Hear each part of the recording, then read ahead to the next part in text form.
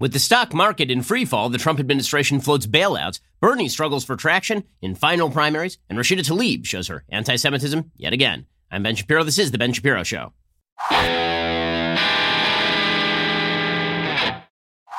The Ben Shapiro Show is sponsored by ExpressVPN. Why haven't you gotten a VPN yet? Visit expressvpn.com/Ben. Okay, so let's begin with the international news about coronavirus. The market seemed to have recovered a little bit this morning. They began up a little bit, so it seems like the market has found its new bottom, but we think that every day or so, the markets are really up and down. We've seen the markets climb 3%, down 4%, up 5%, down 7%. Yesterday, the markets dropped about 8%, which was market correction territory. They have been down overall from their highs of about 29,000, which was just a couple of weeks ago. They are now hovering around 24,000. Probably they will do so unless there's another major shock in terms of the news. Let's begin with the international news about coronavirus. Now, the reason I start with the international news is because I hear a lot from people who are in conservative media, in the conservative world, that the media in the United States are blowing this thing way out of proportion in order to target Trump. And domestically, there is some truth to that. Domestically, there's no question that the media would love to see Trump fall flat on his face throughout this entire process so that they can use it as a club to wield against Trump. And because the fact is this, Trump's chaotic style, his chaotic management style, the fact that he sounds off a lot, in most areas of American life, that has very little impact. I think that most Americans have sort of priced the chaotic side of Trump in. Right? The fact that Trump says a lot of stuff on Twitter, most Americans are like, okay, whatever. So long as my 401k is fine, who cares? So long as we're doing the right things on foreign policy, let him spout whatever he wants on Twitter. I'm not even on Twitter. I've got a life. I'm not following around the president's commentary day by day. But when it comes to things like crisis response, where people look directly to government for handling, and particularly in a situation like this, where we are talking about pretty significant restrictions on everyday life in the United States, people tend to look to the president for that sort of stuff. And so the media have a new lease on an argument they've been using about Trump for a while here, which is that his chaotic management style and, in fact, his chaotic rhetoric are really bad overall and have some really significant impacts. Now, in the end, his rhetoric probably isn't going to matter very much at all. In the end, just like every other aspect of American government, what the government does matters a lot more than what the head of the government says and the president of the United States says. Now, again, I'm not somebody who underestimates what the president says. I think that half the job is what the president says. But again, because people don't take Trump literally as much as they take him sort of seriously in Selena Zito's famous formulation, in the end, the policy is going to be what the policy is going to be. And so people who are informed are not listening to Trump on coronavirus. They're instead listening to his people. They're listening to Mike Pence. They're listening to Dr. Anthony Fauci from the National Institute for Allergy and Infectious Diseases. They're listening to the U.S. Surgeon General. They're listening to people who actually know what they're talking about. So the American public are already starting to price in Trump's commentary and ignore Trump's commentary throughout. The media would like you to focus on Trump's commentary specifically because Trump has a habit in these particular situations of stepping on regs. Now, all of this is true about the media, that the media would love to see Trump fail. But when people suggest that the coronavirus itself is being wildly blown out of proportion in the United States, what they are missing is that it's pretty bad abroad. I mean, the fact is that the Italian government is not doing this to hurt Trump. The Israeli government is not shutting down travel in order to hurt Trump. The Chinese government isn't welding people in their houses in order to hurt Trump. And so to understand sort of the balance between what the media are doing, and yes, they have two mandates here. One is to hurt Trump, and the other is a much more important mandate, obviously, and that is to provide people with news of what's going on around the world. You have to understand that this isn't completely made up. It's not completely exaggerated. And in order to understand that, you really do have to understand the statistics. Statistical sort of inability to understand things, complete illiteracy with regard to statistics, is a very bad thing in the media. People don't understand how basic statistics work.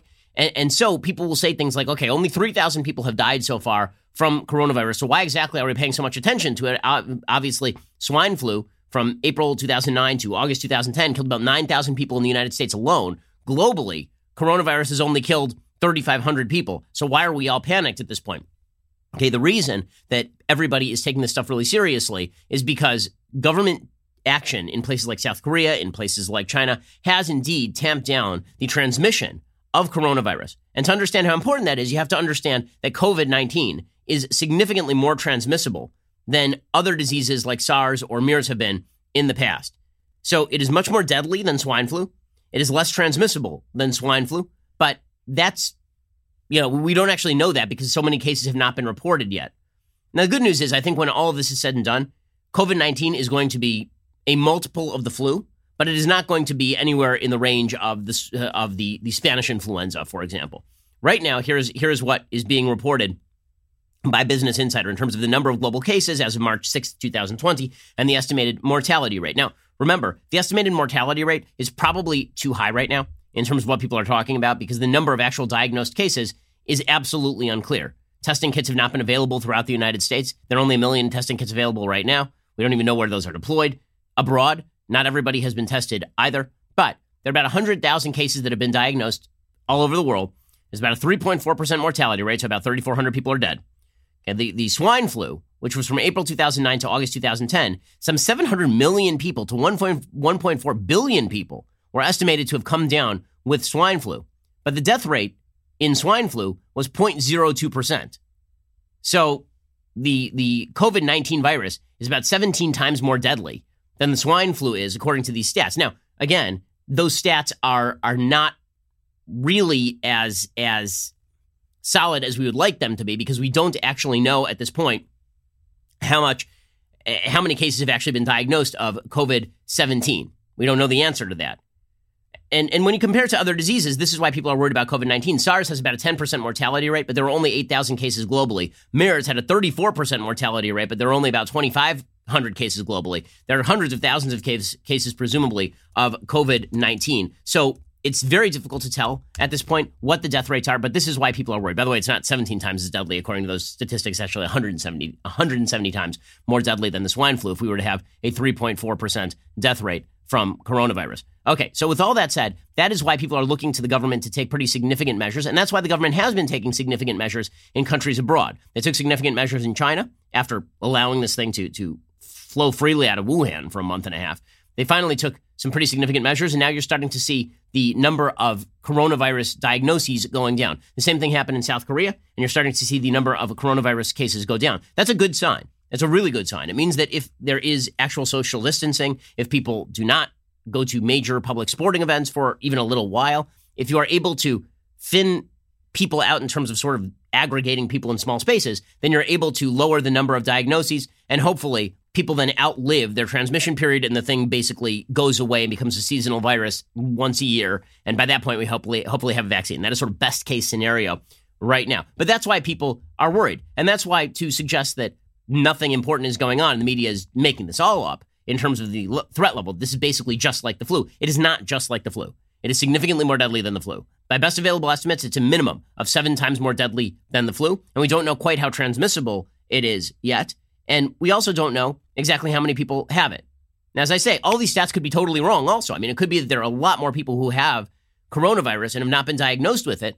And it could be that then by percentage, the number of people dying is a lot lower. So it does look more like the flu. But because there's this broad range, we don't actually know. We do know that it's targeting older people. We do know that it is not targeting younger people. I believe there have been no cases that I'm aware of people under the age of 9 who have died from coronavirus, which is a good sign. People, disproportionately elderly people, are being hurt by all of this. We'll get to more on coronavirus in just 1 second. First, let us talk about making your business more efficient. How do you make your business more efficient? Well, you don't spend tons of money on legal. Okay, it is so easy to rack up giant legal bills. I know, I've done it in the past. But why would you do that when you can have the legal resources of LegalZoom available to you right now? Over the past 19 years, LegalZoom has helped more than 2 million Americans start their businesses by incorporating, forming an LLC, and more. You don't have to be a lawyer to use LegalZoom. I've been using LegalZoom for years, long before they were an advertiser on the program. They make things like wills and trusts incredibly easy. Even after your business is set up, LegalZoom can still help you with things like lease agreements, changing tax laws, and reviewing contracts. All of those play a part in running your own business. And again, LegalZoom can save you a ton of money instead of paying an hourly rate to a high-priced lawyer. These are precisely the kinds of costly hurdles that can take time away from growing your business. Don't let that happen. LegalZoom's network of independent attorneys and tax professionals can provide advice to address these things and more. You'll never get charged by the hour since LegalZoom, again, is not a law firm. Go to LegalZoom.com today. Enter promo code BEN in the box at checkout for special savings. That is LegalZoom.com. Promo code BEN, LegalZoom, where life meets legal. Go check them out right now. LegalZoom.com. Promo code BEN. Okay, so as I say, the reason I'm looking at sort of the measures that have been taken abroad is because those at least have nothing to do with Trump.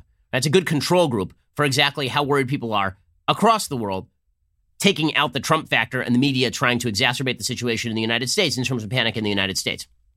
So what exactly is happening? Well, there is a massive severe travel limit imposed across the entire country of Italy, announced on Monday by Prime Minister Giuseppe Conte in a prime-time news conference, according to the New York Times. With the announcement that Cyprus had confirmed 2 infections, every country in the EU has now reported cases of the virus, but the approaches to slowing the spread vary widely from nation to nation.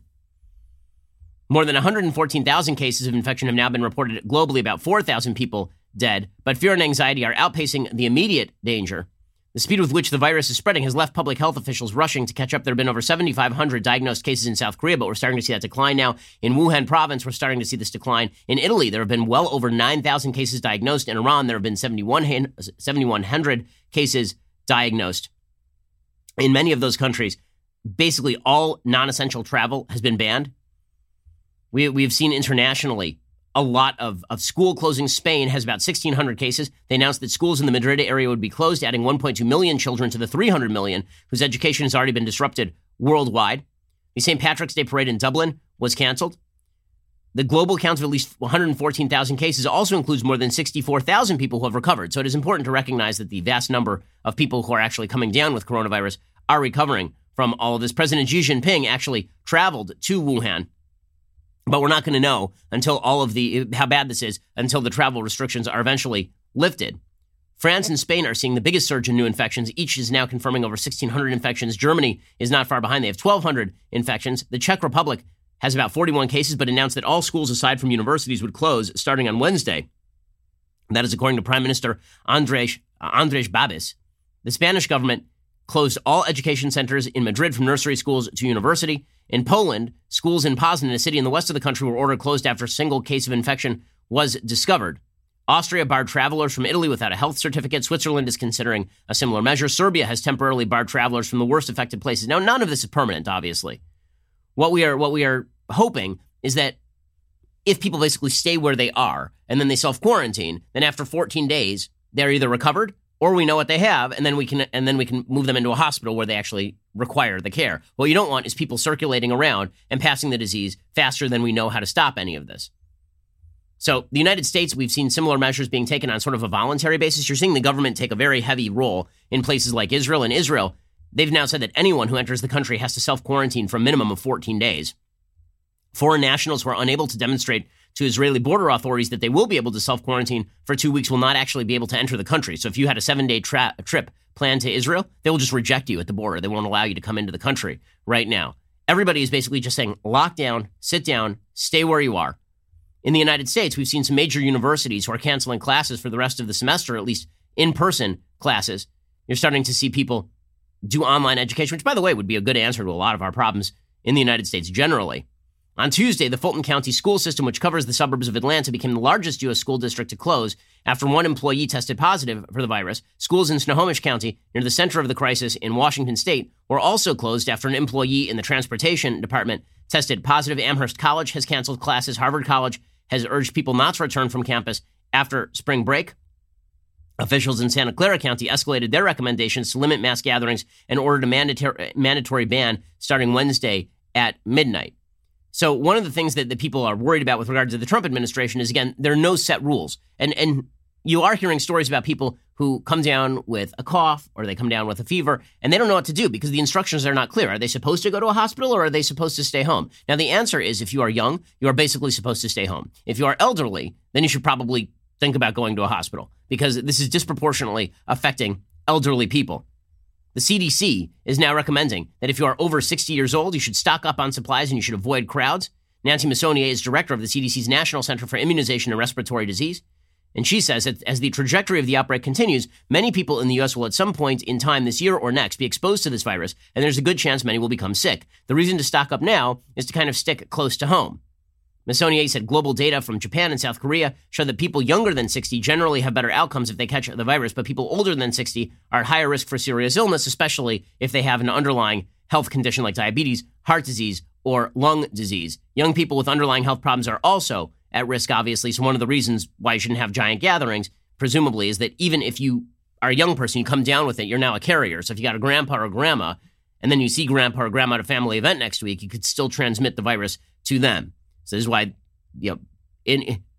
happily for me, we are now recommending antisocial behavior. So that as somebody who's not a big event guy. I don't think that, I benefit from the fact that now everyone will act like me and not want to hang out with human beings. So that's a good thing. But other than that, obviously this is crimping a lot of people's style, and it's having some pretty significant economic impacts. We'll get to more of this in just 1 second. First, let us talk about how you're going to look better this year. You're making a first impression on somebody. Well, one of the big things that you want to make sure is a nice smile. You don't want your teeth looking every which way. You don't want to look like Jafar in that scene beneath the castle where he is dressed up as an old man. His teeth are going all the wrong way. It's all very weird. You don't want that. What you want is a beautiful Disney smile. And the way to get that is you go check out Candid. Unlike braces, Candid clear aligners are comfortable, removable, and totally invisible. You can transform your smile without anyone noticing a thing. Plus, you never have to set foot in a doctor's office or a waiting room. Your treatment is prescribed and monitored remotely by a licensed orthodontist. With other remote clear aligner options, you may never hear from a doctor. Candid only works with experienced orthodontists, only experts in tooth movement, never general dentists. With Candid,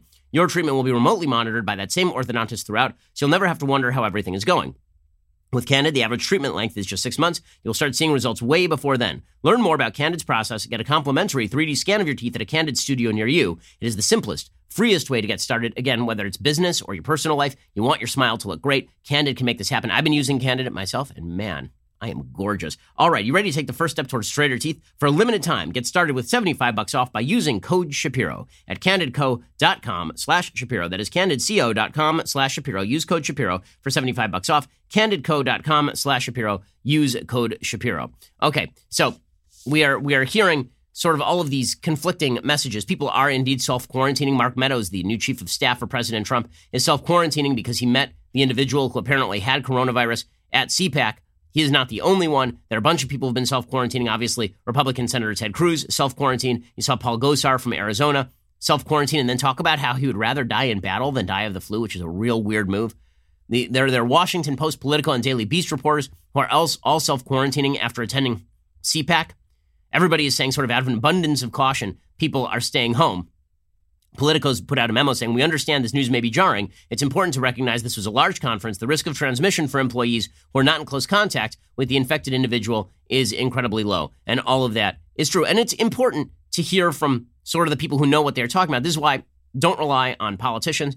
Don't even rely on talk show hosts like me. Really talk to people who know what they're talking about. That would be presumably Dr. Anthony Fauci. It would be the U.S. Surgeon General. So here's the U.S. Surgeon General yesterday explaining that young people are more likely to die of the flu than coronavirus. So if you're young, you don't really have to worry about coronavirus killing you. The only thing that we're really worried about is that you become a carrier or a transmitter of coronavirus, and then you carry it to an older person. Here's the U.S. Surgeon General. If you are a child or young adult, you're more likely to die from the flu, if you get it, than you are to die from coronavirus. So there is something about being young that is protective. We want people to be reassured by that. We want people to know that we are really focusing in on those groups that are at highest risk for complications and helping them understand how to be safe. Right. And it's really interesting to see sort of how the societal ramifications of coronavirus go. And we'll get to the economic ramifications in just a second. But in terms of some of the social ramifications, one of the big things that has cropped up here is that nursing homes are going to be just ravaged by coronavirus in all likelihood. And the fact is that if you have a parent in a nursing home, that these places are just factories for germs in many cases. I mean, we've already known this with regard to things like flu, but when it comes to coronavirus, I mean, there's this nursing home in Washington state, and nearly all of the deaths have been at this one nursing home. If you have a bunch of elderly people in close proximity to one another in places where bodily fluids are being spread, then the chances of disease are much, much higher, and that's why those areas really should be monitored.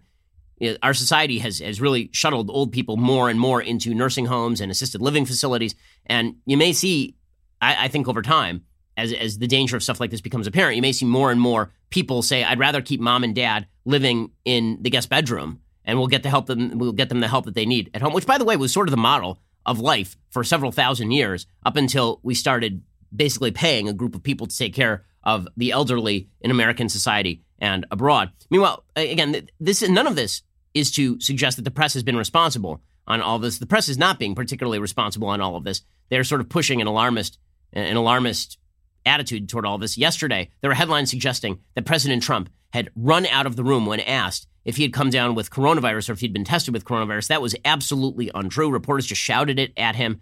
First of all, if you think the president of the United States' health is not being monitored, you're out of your mind. He's the president of the United States. Of course, he probably has been tested for coronavirus if he came in contact with anyone who had it. But it is just indicative of the press coverage, the hysteria of the press coverage, that the headline that came out of this little tete-a-tete here was that President Trump was running away from questions as though the top levels of the U.S. government have been infected.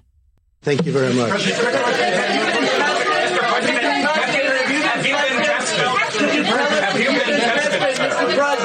Have you been tested? So that he took no questions. That is obviously not a situation where he is running out of the room. Nonetheless, the media coverage was that Trump was running away from questions about coronavirus, which of course is not true. Now, meanwhile, the economy obviously has seen itself really get hit hard. Yesterday, the S&P 500 dropped more than 7%. The Dow dropped over 2,000 points, almost 8%. Boeing, Apple, Goldman Sachs, Caterpillar cut the index by at least 100 points each. The Dow ended the day below 24,000. The Dow Jones Industrial Average has risen, at least in early morning trading, above 24,000, but seems to be stagnating right around 24,000 because nobody knows exactly what is going to happen.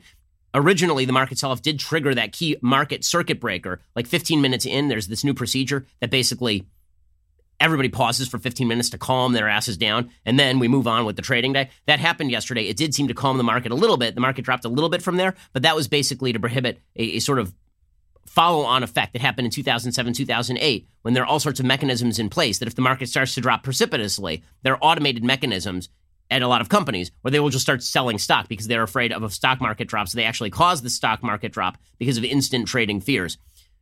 Also, again, worthwhile noting that the market drop was not solely about coronavirus. A lot of it was about Saudi Arabia and its ongoing oil battles with Russia. Saudi Arabia and the Russians were going to agree to increase the output in order to compete with U.S. fracking and drive U.S. fracking into the ground. Instead, the Russians decided not to do that, and the Saudis were like, okay, well, we're just going to outpump the Russians. Also, the Saudis like hurting the Russians because the Russians have been supporting the Syrians and the Iranians. So there are all sorts of international geopolitics issues at play. The double punch, according to CNBC, sent crude careening to its worst day since 1991. Now, in terms of consumers, that's probably not a bad thing. If you get cheaper gas at the pump, that is not the end of the world. It's probably pretty good for you. But in terms of the energy companies, obviously that is going to pound their stock. The economy is also facing some serious headwinds because of the global supply lines that are still throughout China. You know, the fact is that we're not going to know the economic impact of coronavirus until China opens up its factories again. Right now, China's factories still remain largely closed. So while coronavirus diagnoses are going down, the question is, how long are these factories going to remain closed? How long are those global supply lines going to remain clogged up before the economy starts to flow fairly freely again? And this has led some people to suggest, well, globalization was a bad idea. No, globalization was a pretty good idea. The only question is whether you really should have relied on that factory in China alone. What you're not going to see is a return to autarky, right? We're going to bring all the factories back to the United States. Instead, what you're going to see is duplicative factory capacity with flexibility in various areas of the globe. So if you're going to build a factory in China, you probably will also build the capacity to have a flexible factory someplace else on planet Earth in case China gets hit. You're going to see people create duplicative supply lines in order so that this sort of thing does not happen again. Now, does this thing end in like a serious recession? I honestly doubt that it does. I doubt that we're going to end up in a serious recession because of all of this, because I think the coronavirus over the next several months is going to mitigate. I think that people are going to get this under control. I think the transmissions are going to drop. I think the number of cases are going to drop. We're already seeing it in China. We're already seeing it in South Korea. I would not be surprised if by summer, the viral spread of this has dropped, thanks in large part to people taking more responsible action. Yes, washing your hands, staying away from other people, not shaking hands, right? All of that will help drop the spread. If that happens, people will go back to work. People will start buying things again because they're really not huge systemic economic problems in the United States. There are in Europe, there are in China, but those problems have been long-standing. You know, the idea that the entire world economy is going to fall into recession simply because of coronavirus, if this thing only lasts 3 or 4 months, I don't think that that is likely to be the case. Instead, you'll probably get a V-shaped recovery. Nonetheless, people are worried about all of this. People are worried specifically about a credit crunch, that a lot of businesses that are operating right at the margins are going to go under, that a lot of businesses that can't afford to last 3 or 4 months without significant income are going to get hit. We're going to talk about all of that and the Trump administration's supposed response to all of that. We'll get to that in just 1 second. First, let us talk about the greatest underwear on planet Earth. I, of course, am talking about Tommy John underwear. They grace this fantastic butt right now, America's butt. They grace this butt right now. And let me tell you, Tommy John underwear, they're great for men. They're great for women. My wife loves Tommy John stuff. Tommy John is all about fabric, fit, and function. Tommy John obsesses over every little detail and stitch by using proprietary fabrics that perform like nothing you have ever worn before. As a result, Tommy John's men's and women's underwear sport a no-wedgie guarantee, comfortable stay-put waistbands, and a range of fabrics that are luxuriously soft, feather-light, moisture-wicking, breathable, and designed to move with you, not against you. That means no bunching and no riding up. Tommy John is so confident in their underwear that if you don't love your first pair, you can get a full refund with their best pair you'll ever wear or its free guarantee. You can also find them in over 1,200 retail locations across the country, including Nordstrom stores nationwide. Tommy John, no adjustment needed. The right pair of underwear, it's kind of a big deal since you're going to be living in them basically 24 hours a day. Hurry to TommyJohn.com/Ben for 20% off your first order. That is TommyJohn.com/Ben for 20% off. Have the best underwear on the market. They really are durable as well. TommyJohn.com/Ben. Go check them out right now. TommyJohn.com/Ben. Okay, so what are the underlying economic issues? Well, again, you have the European governments that have basically been having stagnant growth rates for a decade or more. You've had China, which has been wildly overestimating its growth rates for a very long time based on debt-led growth. In the United States, we've been spending out the wazoo, right? These debt issues eventually are going to come due because what exactly is the appetite for more debt if it appears that we're never going to pay it off? With all of that said, if this thing were to mitigate in fairly short order, then you will see a V-shaped recovery and it will not be an issue by the time of the election. You're starting to see the Trump administration talk about what government measures they are looking at. Some of these are a good idea. Some of these are a bad idea. Some of the good ideas are, for example, Barack Obama did this in 2011, 2012, would be a brief payroll tax holiday, meaning you get to delay paying your taxes on a quarterly basis if you're a small company. This makes a lot of sense because the government doesn't need to suck up more of your taxpayer dollars. They actually need your dollars to go to your employees. You need to continue paying your employees. So they're saying you're still going to have to pay taxes on the back end, but we're going to take a payroll tax holiday for the moment. That is a good idea. For example, anything that lowers taxes in the face of this is a good idea so we can continue paying our employees, for example. Anything that is a specific subsidy to specific industries, that is a bad idea. The reason that's a bad idea is because it is now suggesting that some industries are more important than other industries, which is not true. It is creating a perverse incentive for industries to operate right at the margin. So if they take a real hit, then all of a sudden they're looking to the government for a bailout. And that's not how you want to run a business. You want to run a business in both a risk-seeking fashion where it is appropriate, but also a risk-averse fashion in terms of making sure that your business remains profitable. Creating incentive structures where businesses are right on the verge of going under every other minute, and then they look to the taxpayer to bail them out is a real mistake. It's a real mistake. So President Trump yesterday did a press conference. He laid out some of the government measures that were possibly on the table. Here was the President of the United States yesterday. We're going to be meeting with House Republicans, Mitch McConnell, everybody, and discussing a possible payroll tax cut or relief, substantial relief, very substantial relief. That's a big number. We're also going to be talking about hourly wage earners getting help, be working with companies and small companies, large companies, a lot of companies, so that they don't get penalized for something that's not their fault. It's not their fault. It's not our country's fault. Okay, so some of these ideas are fairly good. I don't know what that hourly wage policy that he's talking about actually looks like. Is he just talking about, again, delaying taxes on companies that the companies can afford to pay their hourly wage earners? If so, again, I don't see that as a huge problem. If we are talking about the government stepping in and basically increasing unemployment, even that is not necessarily the end of the world for the moment. But that's not like I'm not clear on exactly what the policy is. Hopefully we'll see some details and then we'll know where we stand on all of it. He said he was seeking to provide assistance. This is the part where I start to get a little uptight. The president also said he was seeking to provide assistance to the airline, hotel, and cruise industries, which are all suffering as Americans rapidly cancel travel plans. And the answer on that is no. Okay, first of all, we shouldn't be helping the cruise industry. They're all foreign flagged anyway. Like, it doesn't make any sense for us to be bailing out cruises that are flagged in Norway. Like, why exactly are we bailing out cruise industries? I understand they are disproportionately elderly. I understand that elderly people don't want to be on cruises right now. I get all of that. But we shouldn't be bailing out the cruise industry thanks to coronavirus. As far as the travel industry, I'll tell you, right now is a great time to buy airline tickets. I'll tell you that. And by the way, the airline tickets, they are priced down and out, meaning that if you buy tickets like 7 months from now, then now is a great time to buy those tickets. And I'll be honest, I just bought some airline tickets yesterday. I looked at the prices and I was thinking, okay, where do I want to go on vacation with my family later this year? Assuming the coronavirus lets up, which in all likelihood it will, the prices are going down, right? The market is taking an effect. Prices are going down, and that means some buying opportunities for people. By the way, this is also true in the stock market. You saw a lot of headlines yesterday about investors losing billions and billions and trillions of dollars yesterday because of the stock market dropping. Okay, if you're a smart investor, I'll tell you how much money you lost yesterday. Big old zero. The reason you lost big old zero yesterday, and maybe you made money, is because if you are a major investor, you did not sell your stocks yesterday. It is probably marginal investors who largely sold their stocks. It is not major investors who were like Warren Buffett was not sitting around yesterday going, oh no, the stock market's dropping. I'm selling all of my stocks for less than I paid for them.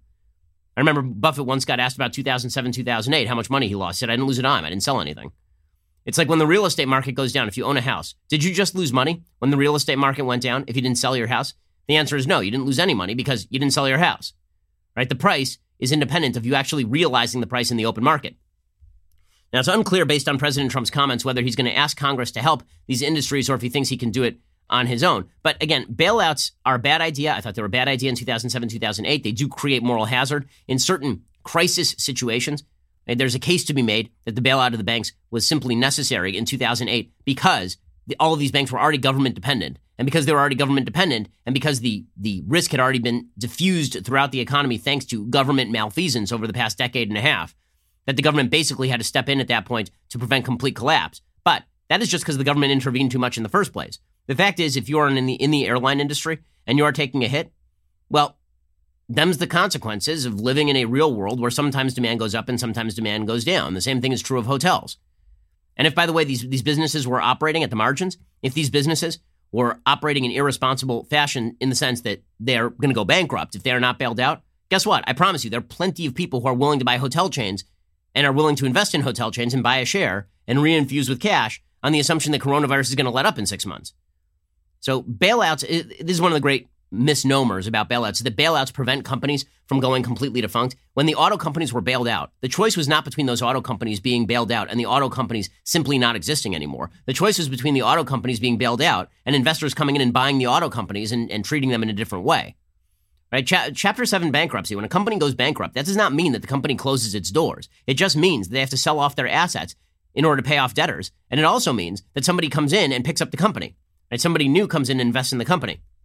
So bailouts are not the answer to this particular problem. A payroll tax holiday is a different sort of thing because that is just the government saying we're not going to, that is the government taking its boot off your throat. That is not the government actively injecting you with steroids. So there's a big difference in kind between those two things. Okay, in just a second, we're going to get to Chuck Schumer, who's ripping on Trump, and we'll get to the politics of all of this in just 1 second. First, the Daily Wire's own Andrew Klavan has released the second entry in his Another Kingdom trilogy, The Nightmare Feast. Austin Lively, once just an out-of-luck Hollywood screenwriter, is now a chosen hero, caught between two worlds and dual quests in both Los Angeles and the magical medieval world of Galliana. Experience the fantasy adventure that captivated and entertained thousands of listeners despite Michael Knowles being the starring voice. You've heard the podcast now. Get the book today over at Amazon. Go check it out. Drew's a great writer. Time, meanwhile, is running out to get 25% off all Daily Wire memberships with coupon code NEVERSOCIALIST. So hurry before the deal ends, just like the Bernie Sanders campaign, which, as we'll discuss shortly, is about to meet its well-deserved doom. Daily Wire members get an ad-free website experience, access to all of our live broadcasts and show library, the full 3 hours of The Ben Shapiro Show, access to the mailbag, and now exclusive election insight op-eds from yours truly. Daily Wire members also get to ask us questions during Backstage. Our new all-access tier allows you to join in live online Q&As with me and the other hosts as well. Along with all of this, of course, you get the magnificent,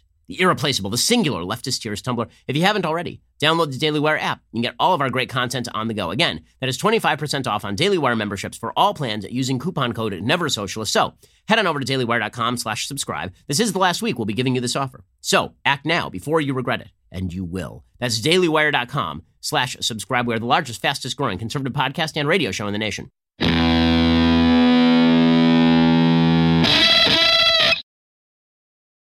Now, again, the Democrats are trying to make hay out of all of this. They're suggesting that Trump has completely botched the response. Again, Trump's public attitude toward all of this has not been wonderful. I mean, you don't want him tweeting. You don't want him. I talked about this yesterday. He really should be quiet and let his experts talk. His experts know what they are talking about.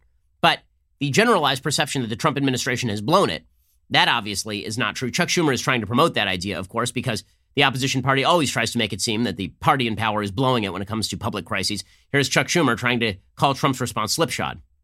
The federal government's initial response to the coronavirus was slipshod at best. It has greatly hurt the country, and it falls at the feet of the president. The buck stops with him.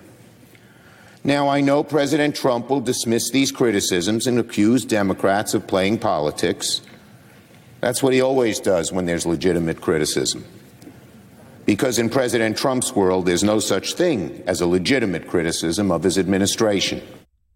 Yeah, that is not having much impact. Now, here's the deal. Everybody is sort of assuming that the coronavirus stuff could really hurt Trump. The more Trump talks about it, the more it hurts him. But all in all, the approval of his actions is exactly equal to his approval rating. In other words, everything seems to be priced in with Trump. Like literally all the things seem to be priced in with President Trump. A new poll from Quinnipiac shows President approval's overall approval rating at 54% disapprove to 41% approve. The poll finds that 53% have confidence in the Fed's responsibility to handle the response, the federal government's ability to handle the response. Only 43% do not. As far as Trump, 43% of voters approve of his handling of coronavirus, 49% don't, which looks exactly like his approval rating. 87% of Republicans approve of Trump's job performance. 83% of Democrats disapprove. Half of independents disapprove. So basically everything is already baked in with regard to President Trump. By the way, there are polls showing that congressional Republicans are more popular than congressional Democrats right now. So it seems like the voter polarization that has hit the country so hard is not waning in the aftermath of coronavirus. It was an opportunity for Trump to do better, but he didn't. And he's not doing worse. He's not dropping precipitously in the polls so far as we can see for now. Meanwhile, today is a big primary day for the Democrats. So it is the end of the road, presumably, for Bernie Sanders. There are several primaries today, and these primaries do not look good for Bernie. I mean, they're sort of a disaster for Bernie. This is particularly true in Michigan. In Michigan, he is just getting skunked. So remember, he won Michigan in sort of a shock last time around. People expected Hillary Clinton to do really well in Michigan. That, of course, did not materialize. The last poll had her up. He ended up winning Michigan. Bernie did by about 25 points. He's not going to win Michigan today. He's going to get skunked in Michigan. So according to the latest Real Clear Politics poll averages, Michigan, Biden is leading Sanders by 22 points. 22 points. In Missouri, Biden is leading Sanders by 30.3 points. 30 points. And so Biden is going to finish Bernie off today, and that will be the end of Bernie Sanders. Meanwhile, so some of the further states like Florida are really, really looking bad for Bernie Sanders. So Bernie is desperately trying to regain momentum, but he basically has nothing. It's important to remember, guys, that the Bernie Sanders popularity in 2016 was largely based on running against Hillary Clinton. It turns out the best thing you can ever do is run against Hillary Clinton. With the exception of Rick Lazio, every other politician who has ever run against Hillary Clinton, Barack Obama, Barack Obama, Bernie Sanders, Donald Trump, every politician who has ever run against Hillary Clinton has done really well. People do not like Hillary Clinton. I mean, here's a good indicator of that. Bernie Sanders yesterday did a town hall on Fox News, and he's asked about Hillary Clinton, and the crowd boos Hillary because people just hate Hillary Clinton. I mean, there's just no two ways about it. He was a career politician. He did not work till he was like 41, and then he got elected to something. It was all just baloney, and I feel so bad that, people got sucked into it. Wow, that's strong stuff. What's your reaction? Unlike Secretary Clinton, I don't want to relive 2016. We're in 2020. So half of Bernie's popularity was based on the fact that people hated Hillary Clinton. Now that Bernie is seen in a vacuum, people are not super fond of Bernie, and there's a reason for that. That's because Bernie is awful. He's truly awful. Now, Bernie is starting to Bernie is still shying away from a couple of the attack lines on Joe Biden that might actually be telling.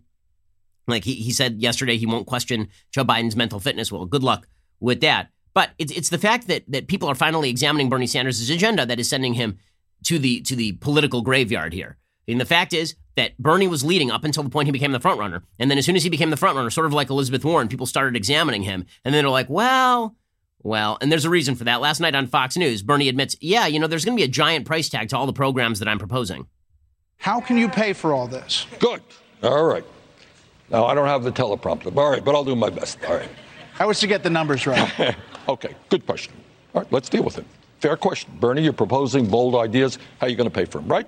With a big price tag. Yes. All right, let's deal with them. Okay, and then he never deals with them. What he means by a big price tag is like giant price tags. One of the best moments of his Fox News spiel last night is Bernie was talking about socialism. And he says, well, people keep talking about socialism like socialism is Cuba or like it's the Soviet Union. But it's not. It's Sweden. And then he is hit with the fact that Sweden is not, in fact, socialist, and he has nothing to say. Here's Bernie Sanders being completely disarmed on national TV. I'm talking about Finland. I'm talking about Denmark. I'm talking about Sweden. I'm talking about countries all over the world who have used their government to try to improve life for working families, not just the people on top. If you look at examples in Sweden and Denmark, they have been lowering or cutting property taxes, lowering corporate taxes, allowing vouchers for schools, for public schools. So they appear to be moving away more towards market reform and not towards what you're describing you'd like to see here. And Bernie's like, well, I don't know about that. One of the most hilarious things about Bernie Sanders' socialism is that he picks a bunch of capitalist countries and then says how wonderful their socialism is.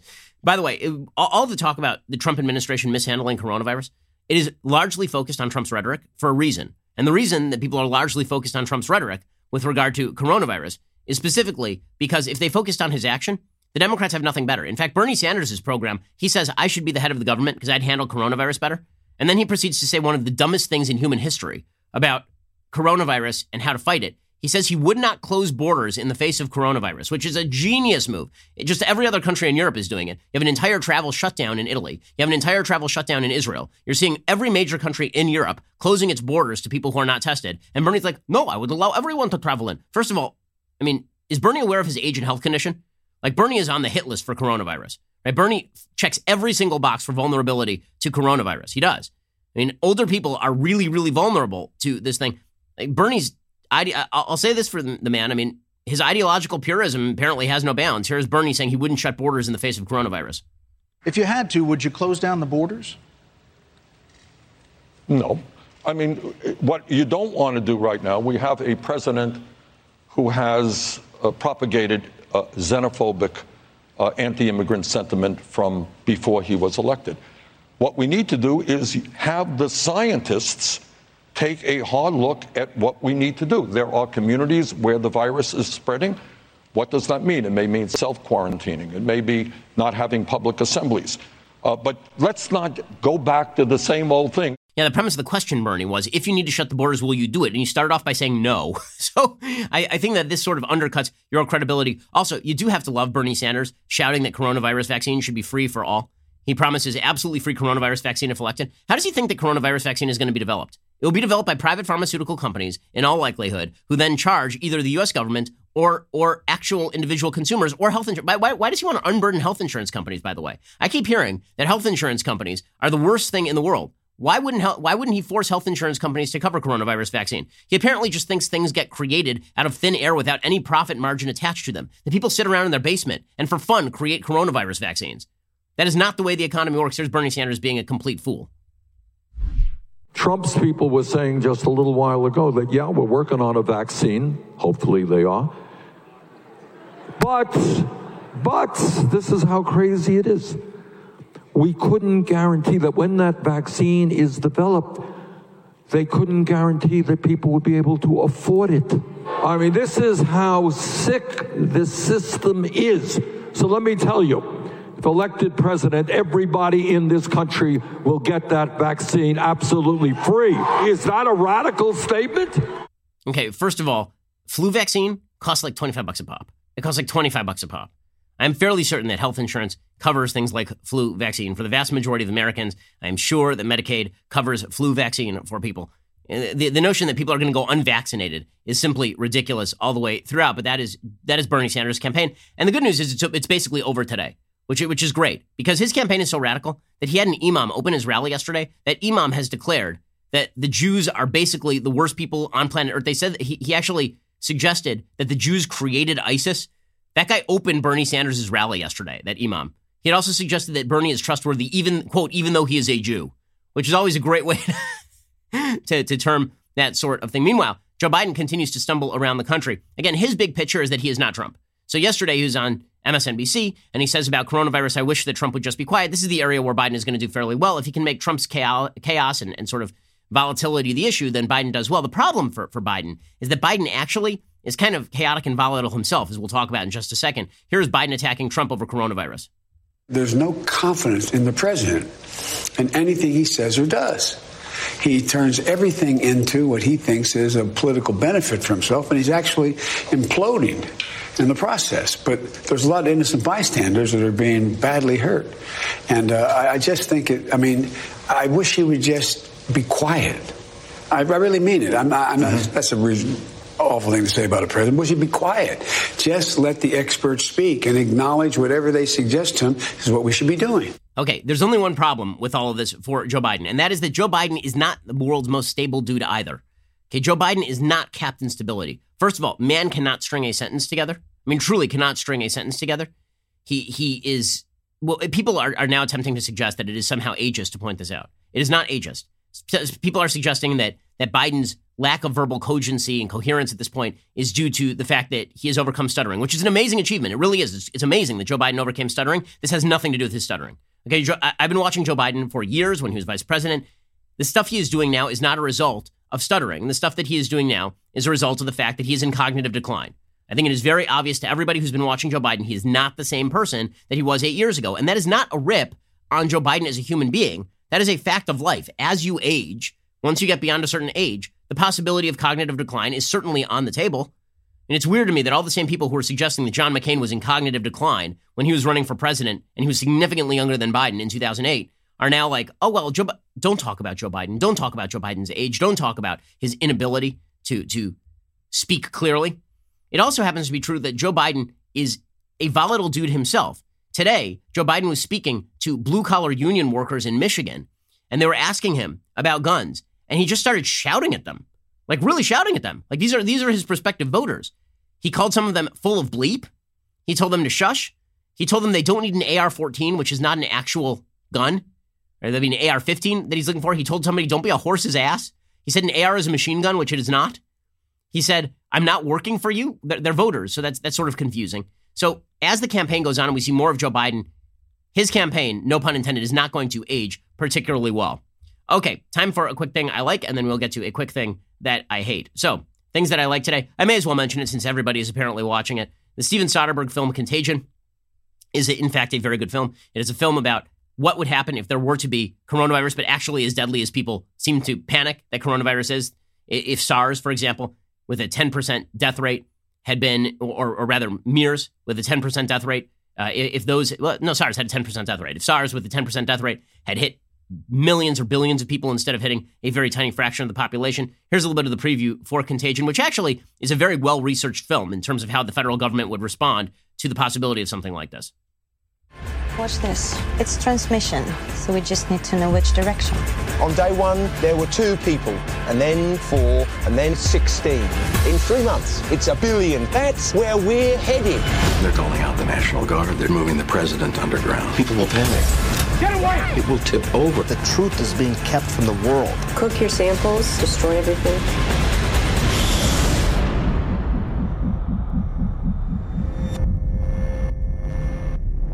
Hello. I need you to get me the names of everyone who serviced this room. It's an emergency. There's a reason why this film is doing so well right now in terms of people renting it, and that's because people are freaking out that this is exactly what's going on. And again, the depiction is actually fairly accurate. It was commented on at the time how well researched this whole thing was. Is this that? No, it is not. It is not. Okay, so just know that Contagion is not what is actually happening on planet Earth right now. We've had a grand total of like 4,000 people dead across the entire planet. We've had 100,000 infections, not 1 billion infections. But that's why people are worried. So if you want to watch a super creepy movie that'll scare the living crap out of you in the middle of a panic, then absolutely go check out Contagion. Otherwise, maybe avoid Contagion until everybody is done with their panic. Okay, time for a couple of quick things that I hate.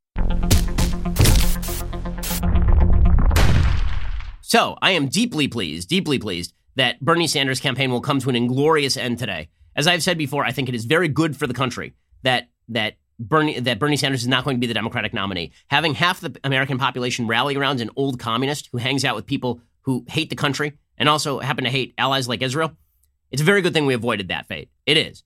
And I think that Donald Trump is in fairly good position against Joe Biden. In all the latest polls, he's running even with him in all of those battleground states, which is kind of where he has to be.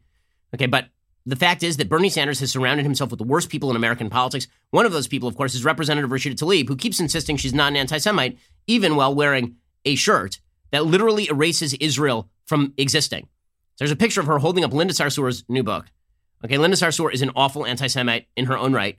She has stood with actual anti-Semitic terrorists. Rashida Tlaib took a picture of herself holding up Linda Sarsour's new book because they're besties. And she's also wearing a shirt that has a picture of the entire land of Israel with Palestinian symbols over it. So when she suggests that she is in favor of quote-unquote one-state solution, right, this is what she said. She's not in favor of a two-state solution. She wants a one-state solution. That sure makes it fairly obvious exactly what kind of one-state solution she is looking for. Namely, she is looking for a one-state solution where the Muslim Arabs run things and the Jews don't exist. I mean, that is what the shirt is. The shirt literally has, there's no separation between the West Bank and Gaza Strip. This is why when people suggest, why doesn't Israel just make territorial deals with the Palestinian Authority and with Hamas and with Hezbollah and with all of these various entities? Well, the answer is because those people want to kill them. They want to destroy them. Rashida Tlaib would love to see the Israeli state wiped completely off the face of the earth. There's an online advertisement for the shirt, according to the Free Beacon. Stand in solidarity with Palestine by wearing this beautiful Palestine t-shirt. An outline map of Palestine is filled with red, white, and green Arabic letters that look stunning from a distance and spell the word Palestine up close. A patterned shamach wraps around the neck of the Palestinian state like the brave soldiers whose boots stand on the dusty ground. Those brave soldiers, presumably many of those would be terrorists. So just what wonderful people Bernie surrounds himself with. Really are a joy. By the way, just to note, the people that Bernie Sanders and Rashida Tlaib have sympathy for are the same sorts of people who literally have been sending party balloons bearing bombs into Israel. This is a thing the Washington Post reported yesterday from Netivot, Israel. The moment Meirav Hania's daughter stopped loving kindergarten came when a cluster of colorful orbs floated toward her playground during recess. Balloons had pleased young Emma, her mother recalled, but another child, one who heard warnings from local police, knew better. That's a bomb. In recent months, hundreds of booby-trapped balloons, sometimes bearing the messages, I love you and happy birthday, along with small IEDs dangling by a string, have descended on this or other communities downwind of the nearby Gaza Strip, according to Israeli police. They're not seeking to kill Israeli soldiers. They're not seeking to do military damage. They're seeking to kill children. When you set balloons that say happy birthday on them into populated areas with bombs connected to them, can you think of anything really more evil than that? It's hard to think of things that are more evil than that, really. Most of these are landing in open countryside. None has yet caused injury or death. Residents know the balloons are not as dangerous as the rockets fired by militant groups in Gaza, that'd be terrorist groups. Still, the escalation of this drifting menace has taxed police departments, disrupted daily life, and taken a psychological toll who live within reach of the Gaza breeze. The purpose, of course, is to kill children. That is the goal of these things. But don't worry, there's a peace deal to be made, and it's only Jewish intransigence that is causing all of this. Probably Israel should just open its borders. Probably Israel should just let all the people who are floating balloons with IEDs cross the border, or at least let in groups of people without any sort of screening, so that those people can just enter Israel. Makes perfect sense to me. These are the people that Bernie Sanders has sympathy for. These are the people that Rashida Tlaib has sympathy for. Now, I would be remiss if I did not note at this point that it is the Jewish holiday of Purim today. Purim is a fantastic holiday. It's a really interesting holiday. It's the holiday where Jews read the Megillah. The Megillah is a story of an anti-Semitic regime that seeks to wipe the Jews off the face of the planet and is thwarted only by the decisive action of Queen Esther, who is a Jew who's roped into marriage to the king of Persia, is how the basic story goes. And her uncle, who's advisor to the king, Mordechai, stops another advisor, Haman, from carrying out this genocidal wave of hatred against the Jews. And the reason that Purim remains a relevant holiday is because the name of God is not mentioned anywhere in the Megillah. It's really interesting. I mean, it's a religious text. The name of God is not mentioned anywhere in the entire Megillah. The reason being, it is the most modern of all of the Jewish texts in terms of its content, meaning it basically suggests that anti-Semitism is only thwarted on a realistic level in today's world by the concerted action of politically oriented people who understand true threats and who are not going to be put off by lies. So the fact that we read the Megillah every year is a reminder that genocidal anti-Semitism still exists. It exists in the Gaza Strip. It exists in Iran. It exists in the West Bank. It exists in southern Lebanon. And that anybody who refuses to acknowledge that is going to have to be convinced on a political level of the reality of that situation. Okay? Because people tend to believe that evil anti-Semitism is only a figment of the past, or that anti-Semitism only exists when it's an a-hole waving a Nazi flag at a Bernie Sanders rally. But the fact is, anti-Semitism is very alive, it is very well, and genocidal anti-Semitism is overlooked by large swaths of the West, particularly at the highest levels of politics. We need to remember that, because Bernie Sanders, who has been called a victim of anti-Semitism, which on a broad level is ridiculous, Bernie Sanders is a propagator of anti-Semitism. I am very, very glad to see Bernie Sanders' campaign end today. It is well-deserved, and hopefully he goes back to the earned obscurity that he so richly deserves over the course of 80 useless years on planet Earth. Worse than useless, counterproductive years on planet Earth. Alrighty, we'll be here a little bit later today with all of your updates, and then we'll be back here tomorrow. I'm Ben Shapiro. This is The Ben Shapiro Show. If you enjoyed this episode, don't forget to subscribe. And if you want to help spread the word, please give us a 5-star review and tell your friends to subscribe too. We're available on Apple Podcasts, Spotify, and wherever you listen to podcasts. Also, be sure to check out the other Daily Wire podcasts, including The Andrew Klavan Show, The Michael Knowles Show, and The Matt Walsh Show. Thanks for listening. The Ben Shapiro Show is produced by Colton Haas, directed by Mike Joyner, executive producer Jeremy Boring, supervising producer Mathis Glover and Robert Sterling, assistant director Pavel Wydowski, technical producer Austin Stevens, playback and media operated by Nick Sheehan, associate producer Katie Swinnerton, edited by Adam Sayevitz. Audio is mixed by Mike Coromina. Hair and makeup is by Nika Geneva. The Ben Shapiro Show is a Daily Wire production. Copyright Daily Wire 2020. Democrats in 6 states head to the primaries today, and polling shows Biden might blow Bernie out of the water within just a matter of hours. We will examine the latest data on Joe's chances in November. Then pundits on all sides attack the president for his response to the flu Manchu outbreak. But a very important group, much more important than the chattering class, thinks President Trump is doing just fine. Finally, a woman asked Slate if she should tell her husband to stop sleeping with his girlfriend to stop coronavirus from spreading to her mother. We will break down this woman's problems, our culture's problems, both biological and social. All that and more, check it out on The Michael Knowles Show.